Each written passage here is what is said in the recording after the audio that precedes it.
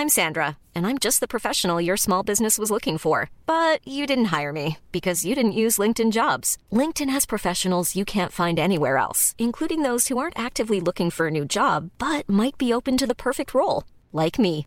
In a given month, over 70% of LinkedIn users don't visit other leading job sites. So if you're not looking on LinkedIn, you'll miss out on great candidates like Sandra. Start hiring professionals like a professional. Post your free job on linkedin.com/people today. The Telegraph. Podcasts.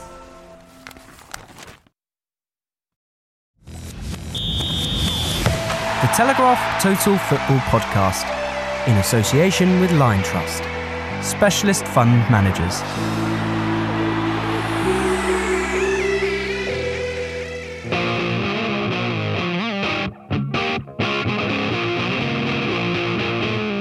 Hello, podcast fans, and welcome to Total Football.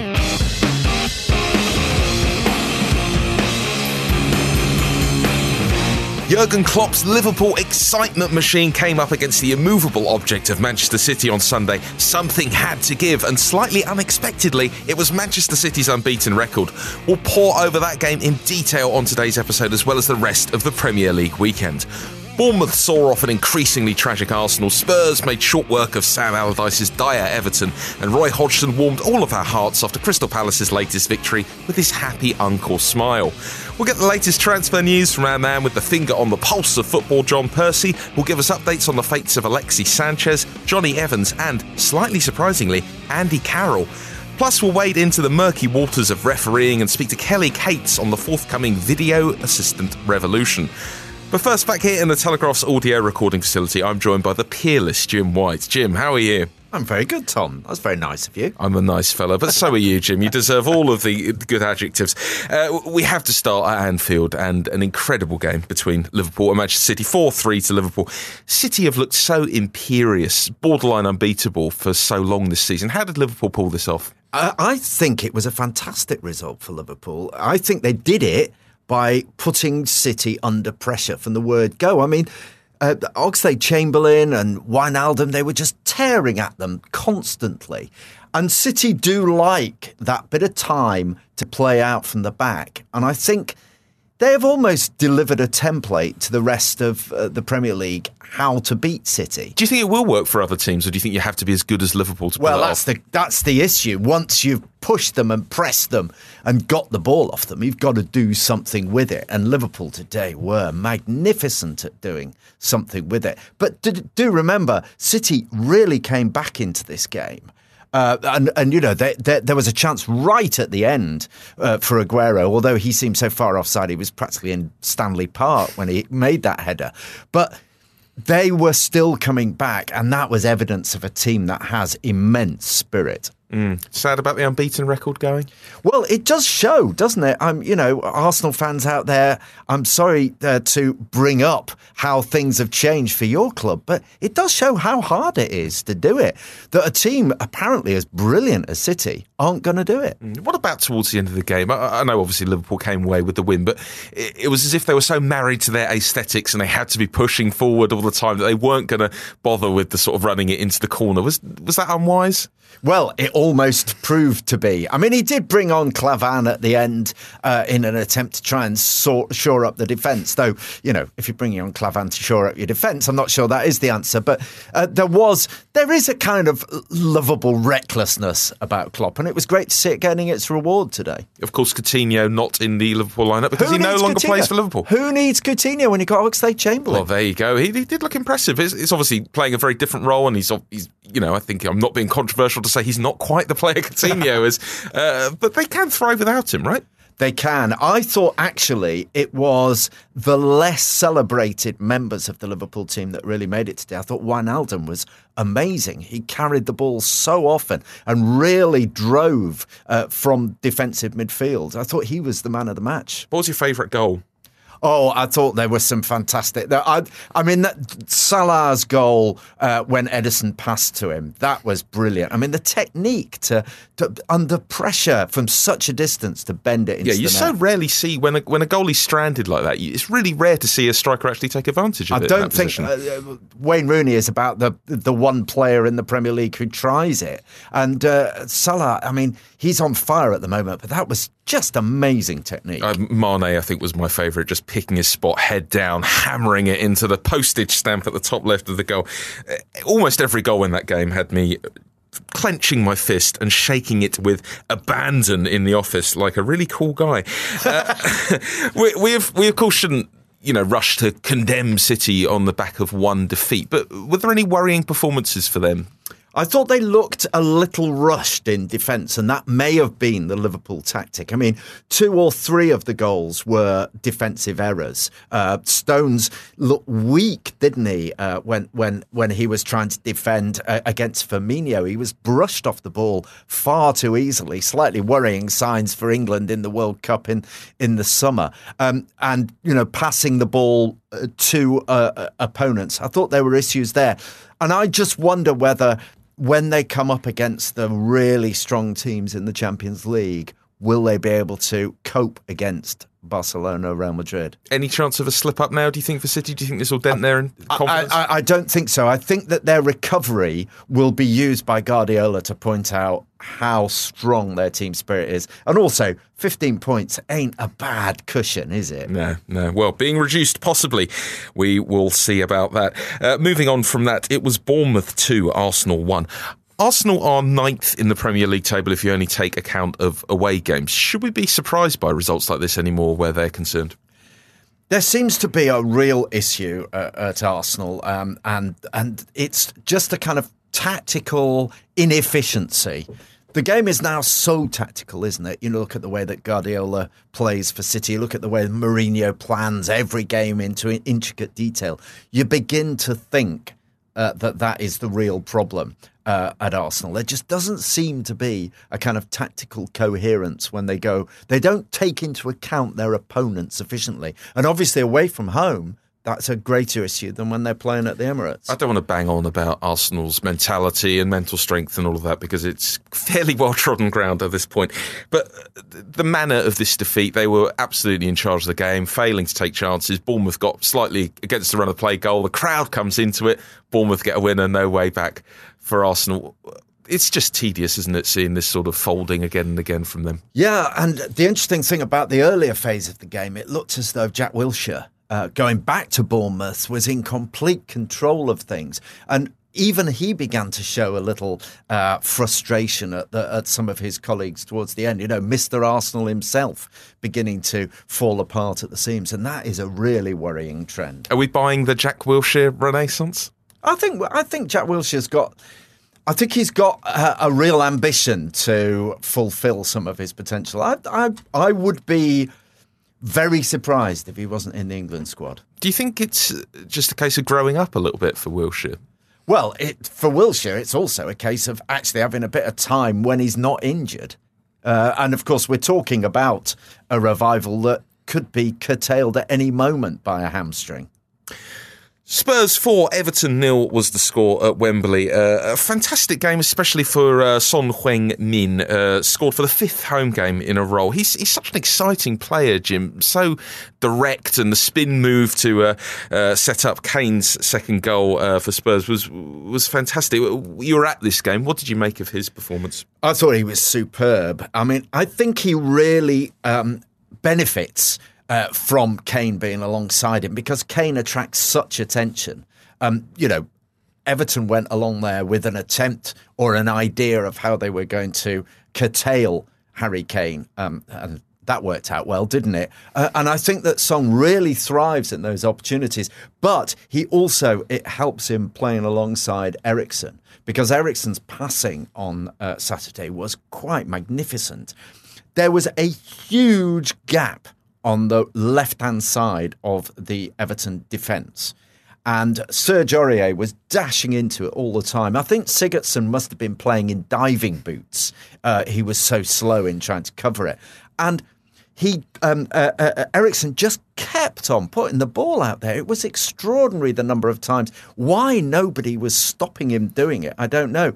And this allowed Son to come in on the other side, and he did brilliantly. He's a really, really good player. He's incredibly quick.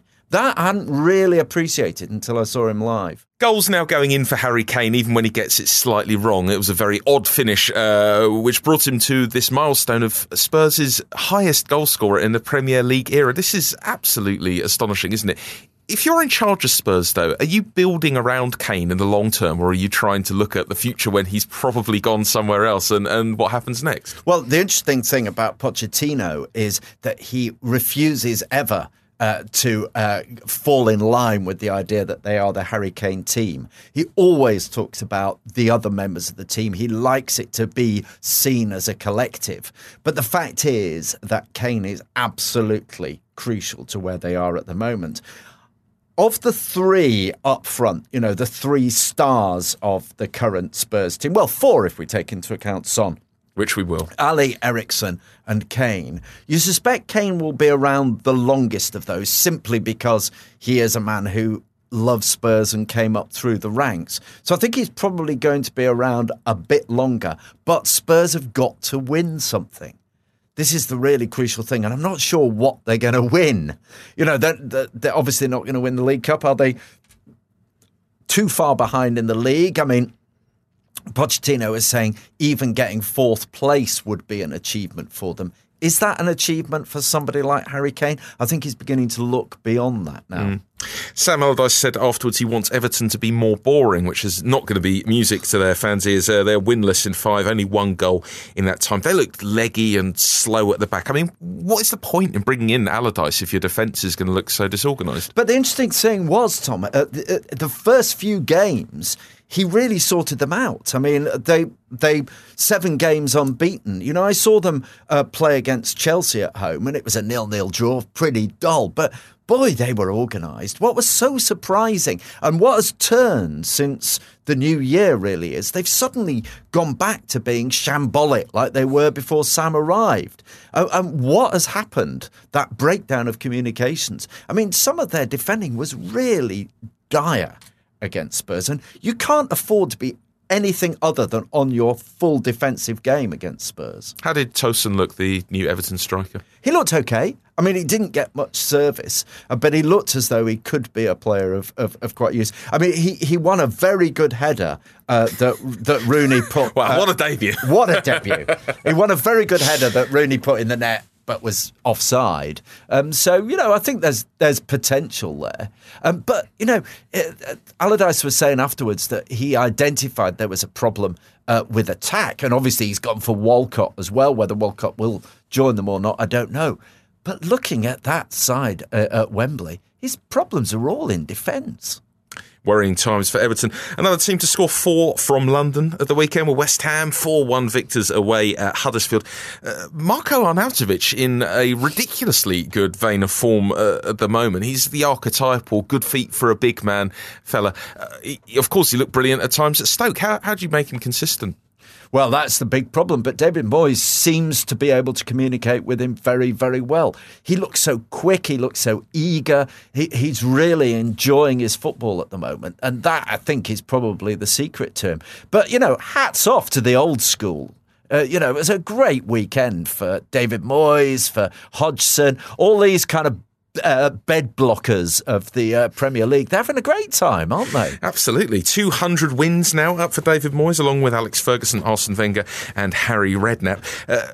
Going back to Hodgson and Moyes, both of them are kind of on the same line at the moment about their teams. They're both giving it the sort of, we've got a long way to go and we're still looking downwards rather than upwards. But West Ham in particular look like they're on an upward trajectory now. Well, West Ham had the players, didn't they? It was a question of just getting them organised and pushing them forward. And I think that Moyes has worked out what he wants from the team and who he wants to be playing there. Because I think under Bilic, it was just, a kind of random choice of the squad who was going to be playing any one week. There wasn't a kind of consistency. I think he's brought consistency and organisation. It's pretty prosaic, but it seems to be working.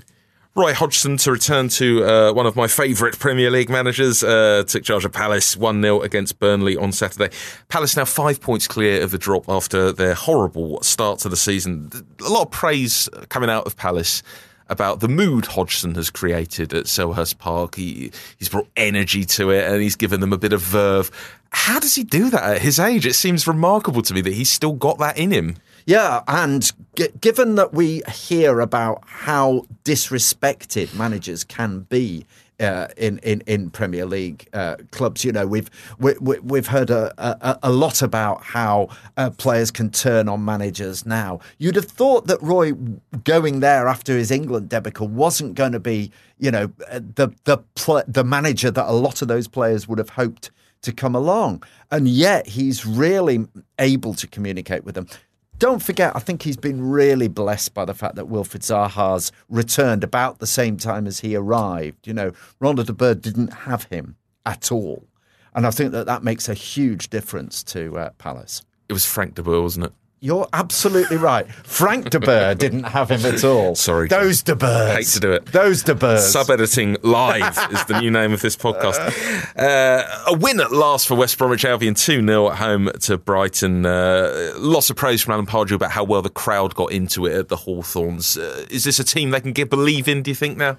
I went to see West Brom in the dark days of Tony Pulis, and there were huge gaps in the stands. And I think that what Pardew has brought is, at least he's not Pulis. At least he's got a bit of adventure about him. At least he's got a bit of forward momentum. And the crowd has come back. And, they always are a good crowd at the Hawthorns. They do get noisy. It's a noisy stadium if they've got something to shout about. It's a bit like Stoke. Stoke can be a very, very noisy place. It hasn't been this season. Bit of an unseemly set to in that game between Jay Rodriguez of West Brom and Gaetan Bong of Brighton. Reports in with the FA about that. We will wait and see how that pans out. Watford 2, Southampton 2 at Vicarage Road. Pellegrino very sanguine after the game about the handball that basically, earned Watford the draw. Do you think we're still at a point where players will see that as a bit weak, that he wasn't angry about it after the game? Well, it becomes such a default, doesn't it, for managers after games to seek to blame someone other than themselves, to find a story outside their control to make them appear to be victims. It was rather, I thought, enlightening and different to see Pellegrino actually say, well, we all make mistakes, come on. Don't get onto the referee. I actually, as a neutral, found it very, very refreshing. As a player at Southampton, well, I don't know. Do they listen? Are they interested? How much do they tune in to their manager defending them in press conferences? I don't know. It's the old passion argument, isn't it? And you've just got to wonder, I think, about whether or not you need to reach those heights of total fury to be effective in such a competitive atmosphere. Well, there's a kind of two divergent principles in football at the moment. I mean, they're very engaged.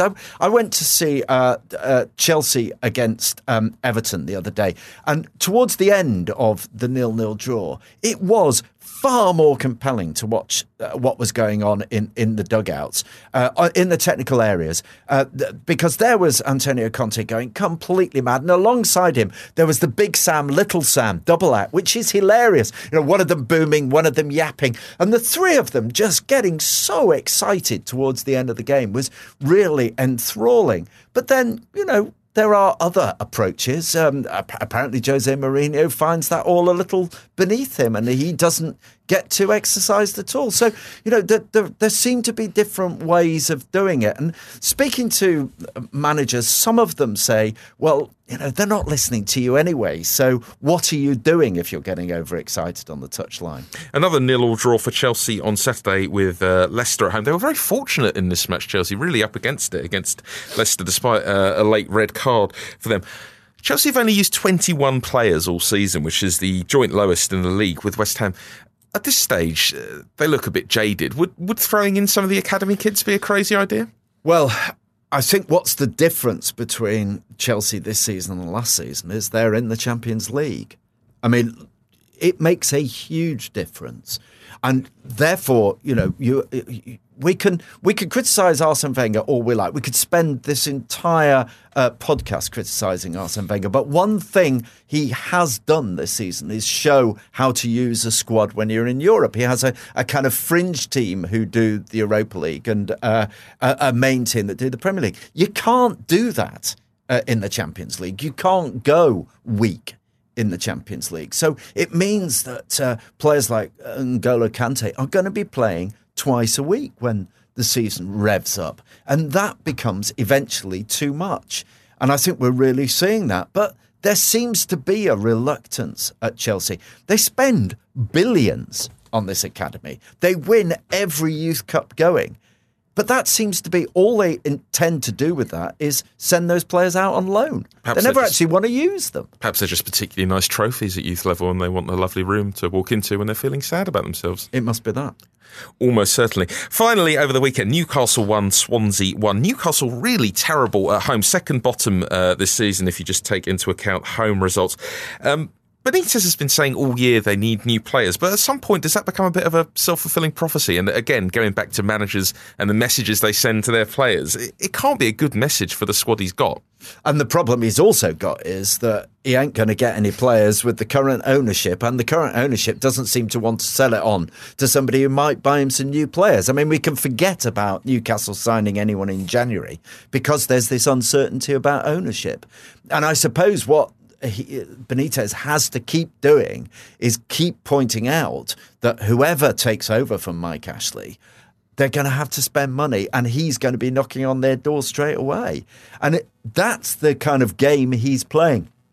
He's always been someone who sort of looks upward. He's always been someone who makes statements and is very political. And I think the politics at Newcastle is now almost getting in the way of the football. Looking ahead to Monday night, Manchester United host Stoke City in the Premier League. Jim, as a United fan, how do you feel about the way Jose Mourinho has been conducting himself recently? Does being a bit of a so-and-so reflect badly on the club?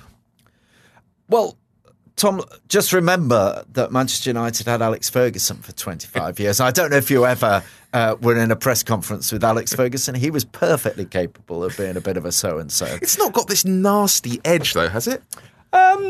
Well, let me say this about Mourinho. I think probably what is a different thing about Mourinho from Ferguson. Yeah, there's issues going on. Ferguson used to like a good dispute with a fellow manager. Remember the rows he used to have with Arsene Wenger.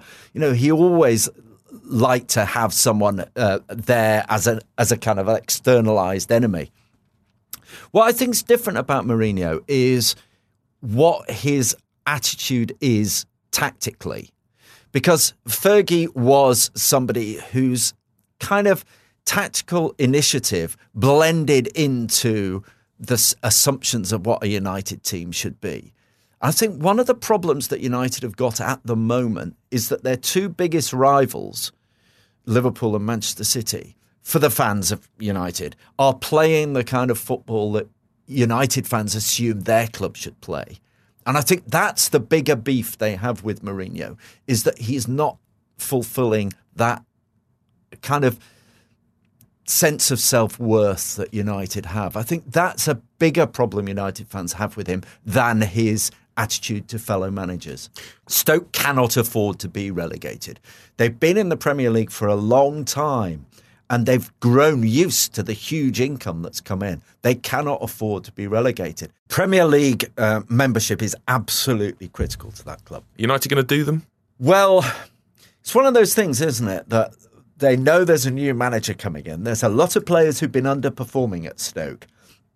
They could blame the old manager. The new manager's coming in. They ought to put in a performance. What's your prediction?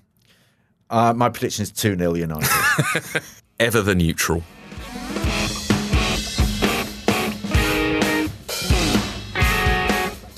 We are midway through January now and in the unusual position of having plenty of substantial transfer gossip to get into.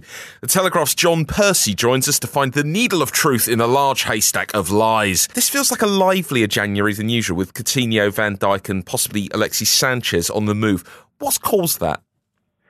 I think it's desperation from the clubs, isn't it? You know, they obviously need strengthening. I think you look at the Coutinho situation, that's been something that I know obviously Jamie Carragher said in his column he was surprised Liverpool did, but obviously Barcelona's interest been there for 12, 18 months, and I just think Liverpool, they just thought they could probably, their team is better now and they could get by without him and obviously go for other players.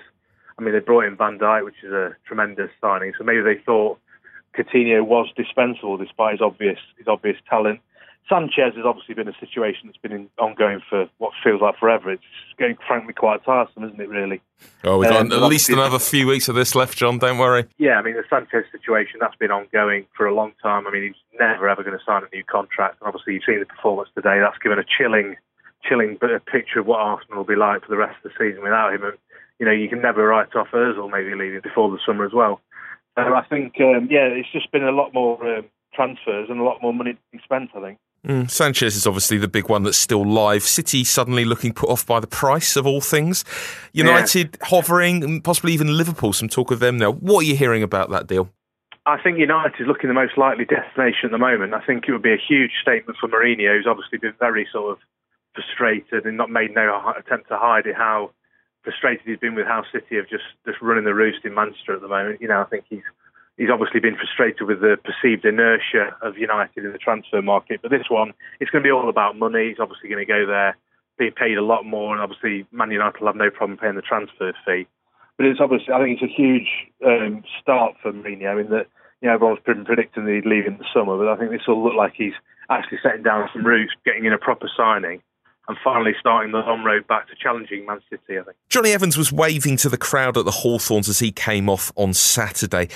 Do we think he's off? I think he's obviously, his situation's been up in the air for a while with Arsenal, Manchester City, Everton looking at him. I think obviously he came off with 6 minutes to go. He was limping a little bit, so there maybe was an injury. But West Brom are braced for any sort of bids maybe this week or the following week. I think it's a situation where they're desperate to get rid of him actually now. They've got no money to spend. It's a sell before you can buy policy for Alan Pardew. So I think you could even be now looking at a figure of 15 million for them to accept now. I mean, it's absolutely imperative that they get some money in to bring in other players in the forward areas. So I can see something happening this week. I think Arsenal would obviously, they're the most desperate for him because they're, you know, playing Mertesacker again today. Man City, there's always been that interest there. I mean, I know they're looking at Martinez as well. I think that Arsenal would be the most logical club for him to go to, but obviously City, probably a hankering for him to get back to Manchester. I can see something happening on that one this week. Southampton and Newcastle seem like two teams with the biggest needs for reinforcements, but neither of them has signed anyone yet. What's the delay for those two? Well, I mean, obviously the recruitment at Southampton is, you know, has been one of their strengths over the past. I mean, they've got this 75 million burning a hole in their pockets. I mean, where they start, I think they're in a real mess. I've obviously seen Southampton linked with Theo Walcott, but I think they really need some leadership, some proper experience, some leaders in that team. Obviously, with the loss of Van Dijk, that team needs a whole spruce up. I think it needs a spring clean. It needs starting all over again because I just think you're looking at them now. They look very weak in key areas. Newcastle obviously have the takeover rumbling on in the background. Mike Ashley doesn't like anything's going to happen this month with the takeover. I don't think he's very keen to spend while this is still rumbling on, but obviously Benitez is desperate to strengthen that team as well. I think Danny Ings at Liverpool is obviously a priority for him. Obviously, a lot of competition there, but I think Ings is one he particularly likes. But time is of the essence for Newcastle because I still think they could get dragged into it. What's been the best bit of business so far for you, John, in this window? I think you've got to look at Van Dijk. I know it was a huge amount of money, but I just think he was a player that Liverpool have been crying out for so long. He's a top defender. He reads the game well. He can pass the ball in time. People won't even mention transfer fee. Fair play. And do you think there's going to be some sort of last-minute blockbuster deal that no one's expecting to come out of nowhere? I think the one to keep an eye on, which may surprise people, is possibly Andy Carroll to Chelsea. I think it would only be a loan deal. But I think obviously Conte's desperate to get in a target man after missing out on Llorente to Spurs. Andy Carroll's in his sights. I think it might only be a loan deal. I think permanent there, but that might be just one that might surprise a few people. That's a wacky one, isn't it? Can you see that working? I can't see it working, but I think the whole Chelsea situation is a bit of a mess at the moment. I think I'd be amazed if Conte's manager next season. It just looks like one of those stopgap signings to keep a manager sort of a little bit quieter for the next 4, 5, 6 months. Signing players for the sake of it, that's exactly what the January window is all about. Thank you very much for joining us, John. Cheers, Tom. See you. Bye. The Telegraph Total Football Podcast in association with Lion Trust, specialist investors who help you head towards your financial goals. Independent thinkers who have the courage of their convictions to make investment decisions. Remember, investments can fall as well as rise. The video assistant referee debate reared its immaculate error-free head over the weekend with contentious decisions at Watford and Newcastle in particular. TV and radio presenter Kelly Cates is here to help us make some sense of it all. Kelly, we've seen the system in action now in English football. It's surely coming to the Premier League next season. Well, I think that seems to be the case, and I think that the officials would broadly welcome it. They've been asking for ages for more help. They got it with goal line technology. Video-assisted refereeing would seem to be the way forward. I think the only warning or the only caution I would suggest is that it needs to be used for, and it is going to be used straight away, and it has been used so far, for very definite black and white decisions. If you start asking the video-assistant referee for their opinion on things or whether or not they think something was deliberate or intentional, then I think that's where you start to get into problems, and that's where it can start to drag. But if it's very clear-cut and it's obvious that the clear and obvious error has been made, which is the phrase that they keep pushing, then it should, in theory, work quite well and kind of has done in the games it's been used. What do you think needs tweaking based on what we saw in the trials at Brighton and Chelsea? I think there needs to be better communication with the crowd in the ground. I think they need to know why there's been a delay. I think there was one in the Chelsea-Arsenal game where we were waiting to see what had happened. And if you're watching on television, then you know. But if you're not, then you're sort of looking at the referee going, why is it letting Chelsea take so long to take this corner? So I think if there's better communication around the ground, I think there's a suggestion that they make that rectangle in the air, but that's only if they're calling for VAR. So maybe there needs to be some kind of signal that they're having a conversation. Although, I mean, if you look at the referee and he's clicking on his little mic, you can kind of tell that, but you have to really look for it. Kelly, do you think there's a chance here to kind of add to the drama? If you look at the way that both tennis, cricket and even rugby use video assistants, it becomes part of the kind of experience of spectating a game. Can you see football adapting that? Well, I think sponsors would like that. I think there'll definitely be some companies interested in putting their names on it if there is any time taken out of it. But I think the reason I don't think that would work in football is my gut instinct. And the reason is because I think the reason for bringing VAR into football is to take the heat out of the decisions. And I think that if you build the emotion up again around the decisions, it's just going to create the problems that you're trying to get rid of. I think you want to make sure it's a very clear, sensible, emotion-free decision. And if you just keep winding everybody up about it, then I think that's probably going to be for the worst. That's my first thought on that anyway. What do you make of it from a fan's point of view, Kelly? Do you think it takes the intensity out of the experience of going to a match a little bit? I don't. Well, I've only seen it at games where I've been working, so I've been aware of what's been happening. So I've had close-ups and I've been able to see the footage of it. So I haven't had the experience of being in a ground when it's being used. But certainly from what fans were saying, particularly at the Chelsea-Arsenal game, was that there were times when they weren't 100% sure why the game was dragging a bit. And I think it only dragged by like a minute or so here and there. It wasn't, the worst. I think the longest one was, a minute and a half or something. So it wasn't horrendous. But I think that can feel like a very long time if you're not absolutely clear about explaining it to them. But in terms of taking the intensity out of it, what do you mean in terms of protesting the decisions and being able to have those discussions while you're sitting there? I think it's just such a free-flowing sport and it's all about momentum, and especially in this country, you look at the Bournemouth-Arsenal game today when the crowd got on Bournemouth's side, it all shifted. It feels like adding kind of human-made breaks into that to consult with someone might be taking the edge off it a little bit. But I don't think they're adding breaks in. I think they're using them when there would be a break. And you're right, and I take your point about not being able to restart the game. It gave Arsenal a chance to sort of gather their thoughts and catch their breath when Chelsea had a bit longer to take their corner. But and I think that's probably one of the downsides of it. But in terms of taking the intensity out of it, I don't think they are man-made breaks as such, because they have to be in a neutral area. You're effectively waiting for the ball to go out of play anyway to make the decision. So as long as it stays that way, and as long as it kind of continues in the way that we've seen it work in a couple of games, then it should be all right. The danger is, and the worry for me is that they start going, what's worked so well in these decisions? let's use it in more decisions. But I think that would be a mistake. I think the clear-cut decisions are the ones where it works best. Yeah, you certainly see that in NFL. It's like they're analysing microsecond events. Yeah. It's like the Zapruder film almost. How do you stop that? How are you going to be able to say to people, well, video assistants are working for lots of good things. What can we do to make sure it doesn't go over the top? I think it's the constant communication between Neil Swarbrick and whoever the match referee is. I think if they're constantly talking to each other, and they are, on in the match at Brighton on Monday night, I think there were, I can't remember the exact number, but I think there was something like 20 monitored incidents. There were 20 incidents that VAR were sort of considering, and you didn't really notice that.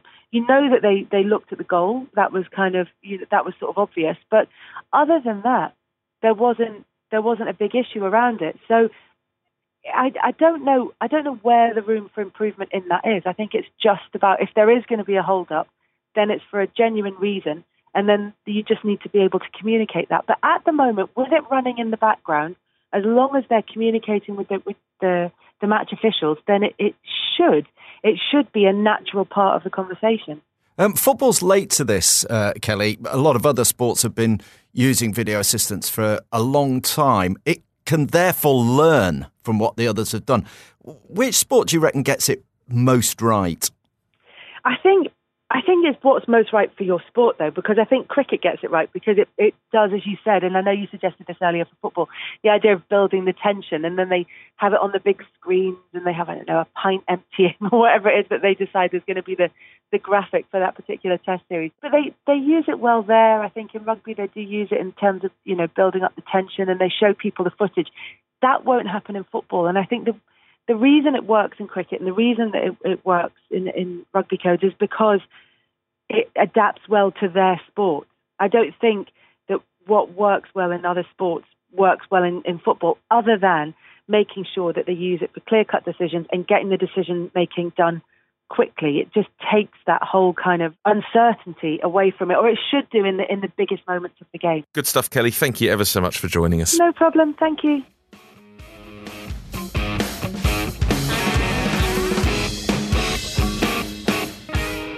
Time for your hero of the week, and in these times of certain countries not giving the best accounts of themselves through their elected leaders, it's important to remember the good stuff.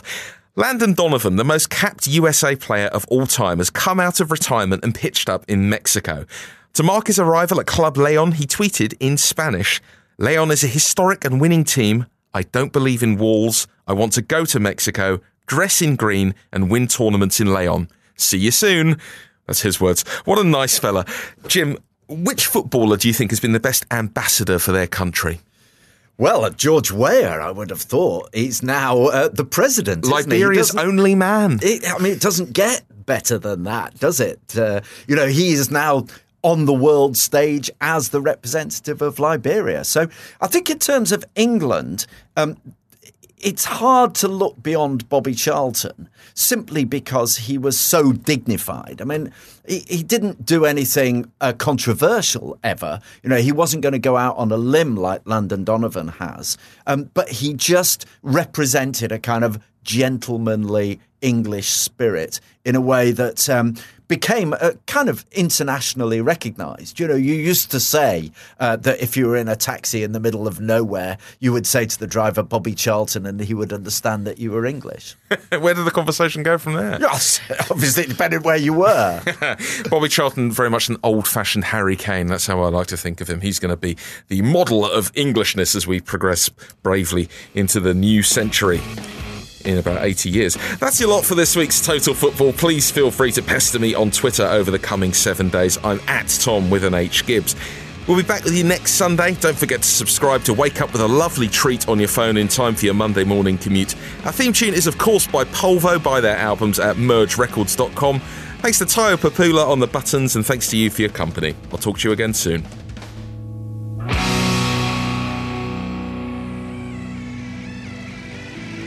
The Telegraph Total Football Podcast, in association with Lion Trust, specialist fund managers.